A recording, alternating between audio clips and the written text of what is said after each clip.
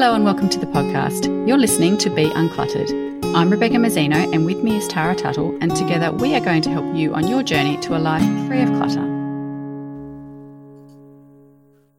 Hi and welcome to the show. Today we are going to do a book review. The book we are discussing today is The Gentle Art of Swedish Death Cleaning, which is a book about how to free yourself from a lifetime of clutter. It's by Margareta Magnusson and was published in 2017. I'm excited about this book because I really enjoyed this book. Yeah, I read it. Now, confession time, you and I have been trying to talk about this book for a long time, and you've been like, can we do it? And I'm like, I haven't read it again yet. And I still haven't read it again yet, but I have read it, but I just haven't read it recently. So you're going to remind me of bits of it, but there's certainly things that I do remember about it, and I will be able to ask you questions, which will then might be the questions that the listeners are asking. So I thought maybe I can make up for being slack that way. Yeah. I did. I actually listened to it. I got the Audible version and was listening to it while I was driving around, and that proved to be slightly entertaining. I'll get to that later. Just a few moments. Yeah. Well, I just read the physical book. So, and then I did order it from the library about 3 trillion years ago, and it must be very popular because it hasn't come in yet. And I bet you $50 that it will come in tomorrow. Anyway. Well, that's okay. Yeah.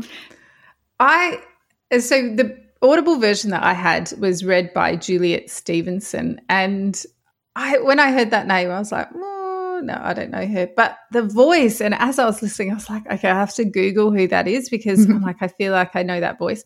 And she's a British actress, and you'd know her face. She's been in lots of stuff. I think of her as the mother in Bend It Like Beckham. That's movies from quite a while ago, but I've watched it recently with my daughters, and she was Keira Knightley's mum in that. If that rings any bells for anyone, but she has this amazing voice, and apparently she's very popular and does a lot of Audible books. And yeah, I can see why, because she was like a real pleasure to listen to. But I almost thought she would have been like mid-70s, but I think that was more the nature of the book and the way she was reading it. Yeah. Well, she's anyway, an actress. It was lovely. She was doing it the way it should have been done because the author of the book, Margareta, she does describe herself as somewhere between 80 and 100 years old. So she doesn't say how old she is, it's very cute and cheeky the way she does that.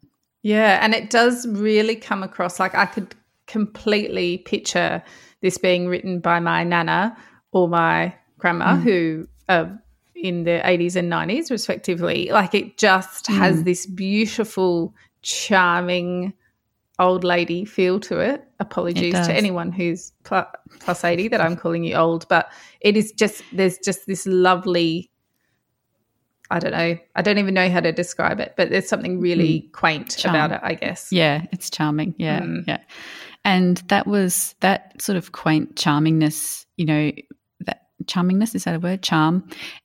Using your English, Rebecca. It does make it really easy to read, and it sort of flows nicely, and it feels familiar and comfortable. You don't have to work too hard when you're reading it.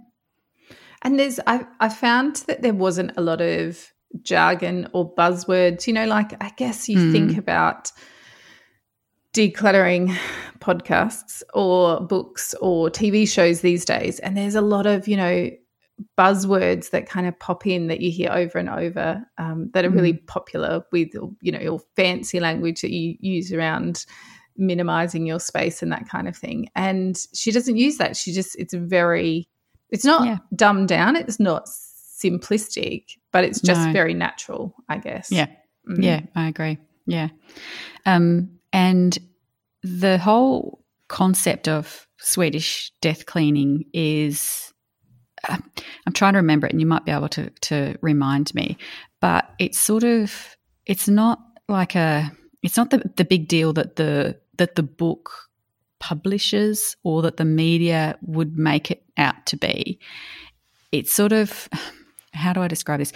When I read Swedish Death Cleaning, I just thought, oh yeah, another gimmick. So when I saw the title of it, I just thought, oh, it's another way to market decluttering, basically, which is the same way that Marie Kondo markets decluttering, the same way we market decluttering, all that kind of stuff. So I wasn't overly, excited about it being anything different, if that makes sense. Mm-hmm. I just thought, oh, it's just another thing where because it's from overseas, because it's European, it's something different.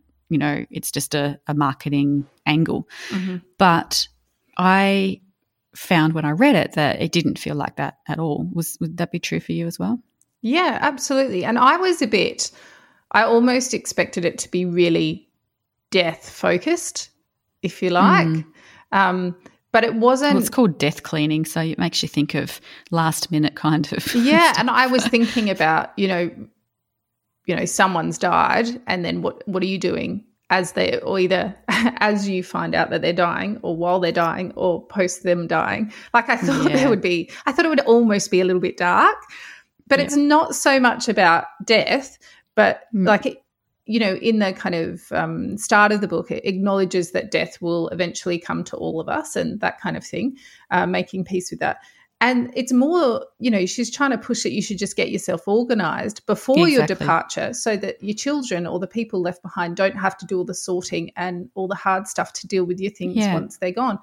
And it is, more just about having the idea that your stuff will still be here even when you're not, and someone's got to sort it. So why don't you go through the process yourself? So it was a lot lighter than I thought it perhaps would be. Yeah, and it is a lot about making sure that you're not leaving a burden on other people. Mm-hmm. And I quite like that idea, because in our jobs we do see that burden being placed on family, and I would like them to not have to experience that quite as much. And so, there is something to be said for dealing with your stuff before you go, so that you're not leaving that for somebody else to have to deal with. So kind of at the start of the book, she describes her history of cleaning up after others' deaths, and I think that is what has motivated her to write the book. So the original death, I guess, she experienced was her mother's, and then she had to go through the process of helping her father get rid of her mother's things and then downsize to a smaller place.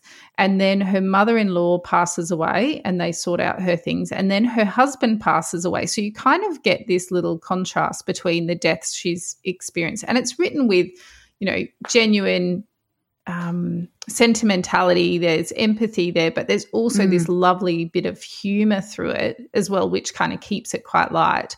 But then so she talks about, helping her father go through all her mother's things and how kind of grim that is. And so then she gets to the process where she's sorting her own stuff so that when it comes to her kids, they don't have this burden that she had with her parents. Yeah. And, she does have this, from memory, this sense of no nonsense about her as well, which can sometimes, when I was reading it, it sometimes came across as a little judgy maybe. And that was one thing I did think, is that if she were – I mean, she did have a kindness about her, but then at the same time I thought if she was coming in and dealing with my stuff, I might find her a little bit, I don't know, unsympathetic. Yeah. Did you get that sense? I guess you'd almost find her possibly slightly abrasive. I don't know. But I guess because she is talking about dealing with her own stuff and is giving you, she can be quite matter of fact when she comes to talking about something. It's a bit of a kick up the backside. She doesn't sugarcoat things for you. She's like, not too much you've got stuff. Fluff. Deal with it. Would you? Yeah. and I guess that's the whole point. Like, she's trying to encourage people to sort their stuff out because take responsibility for it. Yeah, they've got to the point of their life where they're holding on to all this stuff. So, stop waiting around the issue and get stuck in. I think she does give some lovely insight into some of the emotions that she felt while cleaning, especially after her husband and some of the things that she went through while going, through his stuff and the end of a phase, end of an era, and, realizing that she's going on this journey now without him and all this kind of stuff, and letting go of precious things to him, but that wouldn't serve her in her future life. And so I think in that way it's quite lovely because she doesn't just, it's not an instruction manual. She doesn't just say, right, do this, do this, do this. There's a bit of memoir in there as well. Yeah, absolutely. She gives some really practical advice. So she goes through where to start, how to let go of clothes, books, furniture, so that kind of stuff. But different to Marie Kondo's method, she seems to embody this idea of working slowly and at your own pace. And I guess that's why she wants people to do it early so that you don't feel rushed or under pressure. She discusses a few methods of donating things to charity or offering them to friends or giving them as gifts to people, or, destroying them if there's no other way to dispose of them. So she's, not kind of like get a skip bin, throw everything. She's, relatively considered when it comes to how to part with your goods. And then she shares tips along the way of things that she had uncovered and lessons she's learned. And that that brings me to the moment that was very awkward with it being an audiobook. So I had been listening to it in the car and then picked my daughter up from dance, and she had been describing one of her tips, which was that if you find things that were a secret, if you're death cleaning for other people, if you're cleaning up after someone and you find things that you didn't know about in that person's life that they were keeping secret, that you should honor that and keep it a secret as well. So she said things like, there was someone that she was talking about that was a doctor and they kept medical records. And so she said, obviously, you need to think about destroying them appropriately, because those things, you can't just throw them in the bin, even though it's not your responsibility because you weren't the doctor. You still have to, maintain standards. Yeah. But then she says, and if you find, and so at this point, my daughter hops in the car from dance and this is blaring away. If you find that grandpa had a thing for collecting women's knickers, you don't necessarily tell everyone in the family about this. You just dispose of them discreetly. And I was like, sideward glance at my 9-year-old. And she's like, what? And I'm like, oh, it's just a work thing, trying to, whatever. And then she goes, and think about the people that are left behind that might be cleaning up your messes or something like that. And she says, if you've got 15 dildos, don't keep all of them. Maybe just pick your favorite one. And I'm like, quick, I could not turn it off quick enough. And I'm like, and I was waiting for the question. So that's my cautionary tale to people. If you're going to listen to the audio version, and it's 30 seconds of the entire book that was not appropriate, but that was the 30 seconds that my child was in the car. But so there was a few laugh out loud moments amongst it, mainly due to my embarrassment rather than the actual content of the book. But there are some nice little tips in there, like about the whole secret thing. If things are private, were private to the person that you're cleaning up after, or if they're things of yours that are private, then try and deal with them as much as you can. And that's a good way to think of it as well. If you're putting off doing some of your own downsizing and decluttering, think about what people are going to find when you're gone, and that can be a good motivator for people to get rid of stuff, because they'll be like, I'd be really embarrassed if someone found that thing, and embarrassed for various reasons. There's so many different reasons someone would be embarrassed for someone finding something. And it doesn't need to be, sex related or secret related or anything. It could just be the shame of not finishing a project or something like that. But, if you've got things that you would rather people not go through, then do it now. Get it out of the way. So it reinforces that message as well. Yeah, and there's lots of little echoes of things that we've said or things you probably would have heard elsewhere, once you have done the downsizing or the death cleaning or are going through the process, learn to appreciate things without feeling the need to own them, to try and stop the accumulation of items. She also talks about, less stuff effectively equals less cleaning, which is what we've said as well. So there's a few common themes in there that you will have heard before. But like you said, it's got this real element of being a memoir, or I felt like almost a journal. And so I'd be interested to hear your take on how it was written, because, from an audio point of view, I can't see how it was laid out, but she seems to weave these tales about countries she's lived in, experiences she's had, stories of her children. She talks about, items that she's decluttering, where they came from, and then gets a bit sentimental about, some of the things. And the nice part is I feel like you start to get to know her a bit. It's not just this instruction manual of how you should declutter your house before you die. It's this relatable, enjoyable kind of story. And so I guess I'm interested. How was it laid out? Because she has things like, recipes and stuff in there. And I'm like, I'm trying to remember. I do remember now that you mentioned the recipes. I do remember them popping up. But I did get overall a sense of a little bit of a lack of structure of the book. And that was one of the things that I took away from that, was that it sort of didn't satisfy me in that sense. And I think some people might like that, but I felt like sometimes I didn't know where I was going with the book, or where she was going with the book. So, and I wanted to be brought back to a sort of a straight line. I don't mind those diversions, but I wanted to be brought back, and I felt like I wasn't being brought back, and it was a little bit meandery.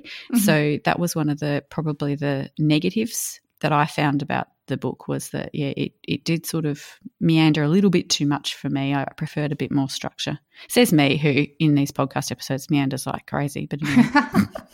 But I would agree. As much as I did enjoy it, I felt like she would go off track. So I can't even remember what she was talking about, like books or something or other. I think it was, she was going through books, and then she got to recipe books or something or other, and then was talking about recipes she'd collected, and then started talking about this group of women that lived in Singapore together and that would cook these recipes. And, and then she goes, and I've got this, one of the ladies supplied this wonderful recipe for, I don't know, whatever it was, plum jam or something. I'm sure it was something like that, or chutney or whatever. But then she reads out the entire recipe and how to make it. I'm like, I didn't sign up for a cooking class. Like, I want to know how you sort your books. And so that's the thing. I think in some ways it's quite lovely. It's like almost the opposite end of the spectrum to Marie Kondo, because that was so, do this, fold like this, then this is your next step. This is like, I hope you're not in a hurry. I feel like if you were going to use it, you would almost read the entire thing or listen to the entire thing to get a sense of what you're trying to achieve. And then maybe go back. Dip back into the bits that you want. I would say if you do buy a copy, possibly read it with Post-it notes or little flags, so that you can sort of put a flag on a point, so that if you do want to go back, you can sort of have those major points there, because it does do that, and it's not structured in a way that this, that this chapter has that particular point in it, because it probably doesn't. And, the recipe, I think that the audio version, because they had that recipe, I find it funny that she read the entire recipe out. But then I think about it and I think, well, if you're only ever reading the audio version and you want the recipe, then that makes sense. But it was sort of printed up, I think from memory in the book, it was printed in a different way, like in a graphical way. And so you could just skip straight over it if you wanted to and not read the detail of it. So I didn't get that same kind of shock as you did with that. But I did sort of look and think, oh, well, she's actually included the entire recipe. Well, there you go. I wasn't expecting that. So, the little things like that popped up occasionally. So there's a couple of things that I really liked about this book. One of them, I think, is just funny. It was the concept she talks about of a fullskåp, which is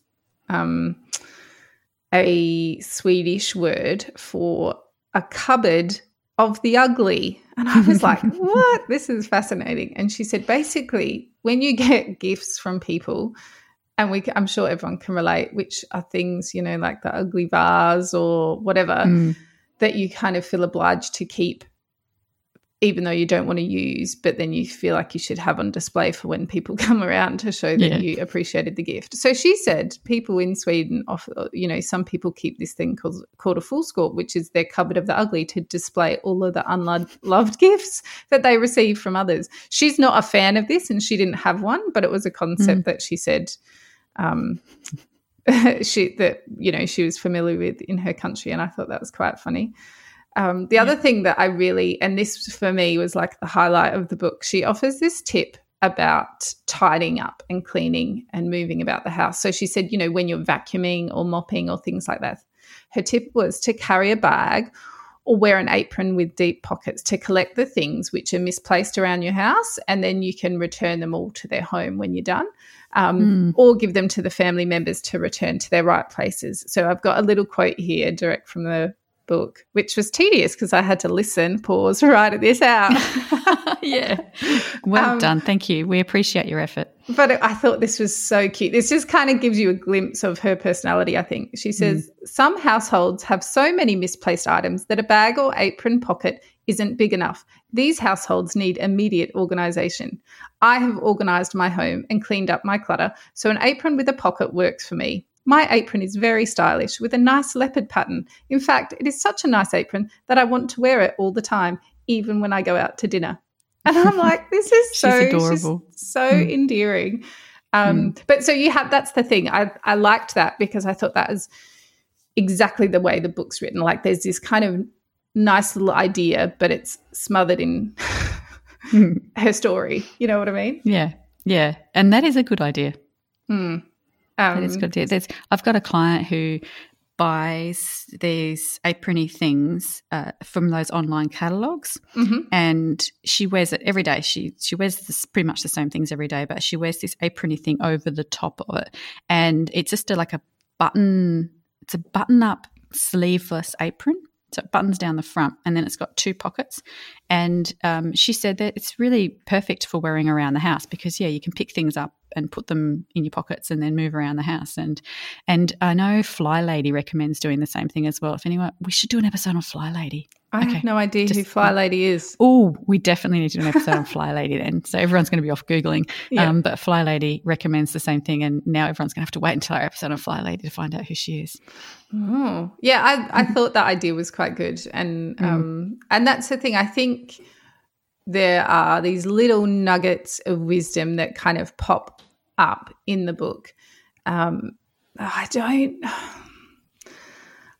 feel like if you are already this far down your decluttering journey, I don't know that there is a lot to be gained from it. You know, if you've Marie Kondo'd, you've been listening to us, you're probably, following other decluttering coaches on Facebook or Instagram or in our group, and, you have lots of tidbits and tips already. I don't know that there is a lot to be gained, but I like the idea of the book as possibly a gift maybe for someone that could be about to embark on the journey of downsizing their home, or someone who is faced with the prospect of clearing out after a death and is just feeling overwhelmed and hasn't started. The only thing I would say is you might need to preface giving them the book with a note or saying something that it's not as grim as the title sounds, and that it's just like this lovely heartwarming tale of someone that has been through the process, and it gives a few tips, because that's really what it is. And I think it would, it's really about downsizing. That's and it's really about downsizing in your later years. It would make the process film. I think it would make the process feel less overwhelming, and also show people that are about to go through it that they're not alone, that other people have been doing this. And so, possibly then all those other little tidbits of being sentimental about her past and thinking back on her life and some of the highlights and her kids and whatever, people might enjoy reading that because that's the process they might be going through as well. But, I would just, given the title, I would be cautious to just drop it on someone's coffee table and go, here, read this. Yeah, because like, I actually tell me something. Yeah. I actually mentioned this book. I did a talk in the Barossa Valley actually at an elderly women's conference, and I talked to them about death cleaning, and they were horrified. I was waiting for someone to collapse. And I think it's because the concept of death cleaning, like they're all saying, you've come in, I should have called it downsizing. But I was saying, and I was trying to, impart a couple of ideas, saying the burden you leave for your children. And I said that, my biggest thing for these women, I was saying, is that unless your kids and your grandkids or your loved ones, your friends, know what is important to you and know the stories about some of your things, they will not keep them. The first room they will go through meticulously, and then they'll get sick of it, or they'll run out of time, and then they'll either pay someone else to come and clear the rest out, or they'll go through it without looking and considering. So, and I was saying to these people, if you have something that you really treasure that you would love to give to your grandson, give it to him now. If you're not using it, give it to him now. Share the story, share the moment, rather than waiting for someone to discover it, or possibly it being lost from your family forever. But yeah, it kind of went down like a lead balloon. But I think it was because of me using the term death cleaning. Yeah, and that's the thing. I think that term is and this is why I was immediately suspicious of it as just a marketing thing, because it does have that gory kind of appeal, and it does sort of, it grabs you, but it's not necessarily about, it is about preparing to not be around anymore. It's definitely about that, but it's not about the death. It's about you and the legacy that you will leave behind, and how you want to live your life from now on. From any point that you wish to leave. And I think that's the biggest thing that people will get from this particular book, will be that whole, instead of looking at decluttering as an onerous task that is taking something away from you, seeing it as a gift to the people that you're leaving behind. And I think that's a good value that can come out of this book, I think. Yeah, absolutely. I think you said it perfectly, because it's really... it's about just not burdening all those people around you. And that's, when you think about your own death, that's the last thing you want to be your legacy, is for people to think, great, she's gone. Now we have all this stuff to deal with. Who's going to do that? Who's going to spend money on doing that? You must have had some interesting experiences with your work and downsizing families. Oh, yeah. Yeah. I'm really acutely aware of the people that have gone whenever we do an estate clearance, and I have this thing that I do because it can become a little dehumanized. The person's not there anymore, and sometimes, almost every time you've never met them before, and there's been the odd client that we have done a downsize for them, and then we have cleared their estate after. Several years after. So we have known that person, but most of the time we haven't met that person, we've met their family. And so I like to make up stories about that person, and I almost, it might sound weird, but I have I make little stories up about them. So I might notice that they particularly love birds, and so I'll have a little internal chat to them about their bird figurines, and it's that little thing of, if they didn't get a chance to go through all of their stuff before they passed, I'm going to have a little chat to them about it now. And, so I'll say, they love bluebirds. And I'll often say to Mick, oh gosh, she just loved her friends so much. And, oh good, didn't she love peacocks? Or didn't she love that peacock feather? Or didn't he really, really have a thing for his shoes? He really looked after his shoes. He's really passionate about his beautiful leather shoes. And so I'll often, if Mick's not around for me to annoy him with those things, I'll just have the conversations in my head, because I like the idea of it still being part of their goodbye. Does that make sense? And I think that's another thing about preparing yourself and going through your things before you go, and something that this author does highlight is, it's part of tying up all of the loose ends in your life and completing cycles. And I think that if you can complete that cycle, and that's why I do that with the things I tell the stories about, the little bluebird figurines, because I like to complete the cycle. And part of that the whole death cleaning thing is completing that cycle and just tying up all your loose ends. Yeah, and I think something that I got out of the book, which was really lovely. I mean, we always talk about, finding new homes for things if you're letting them go, finding a charity to give them to or whatever.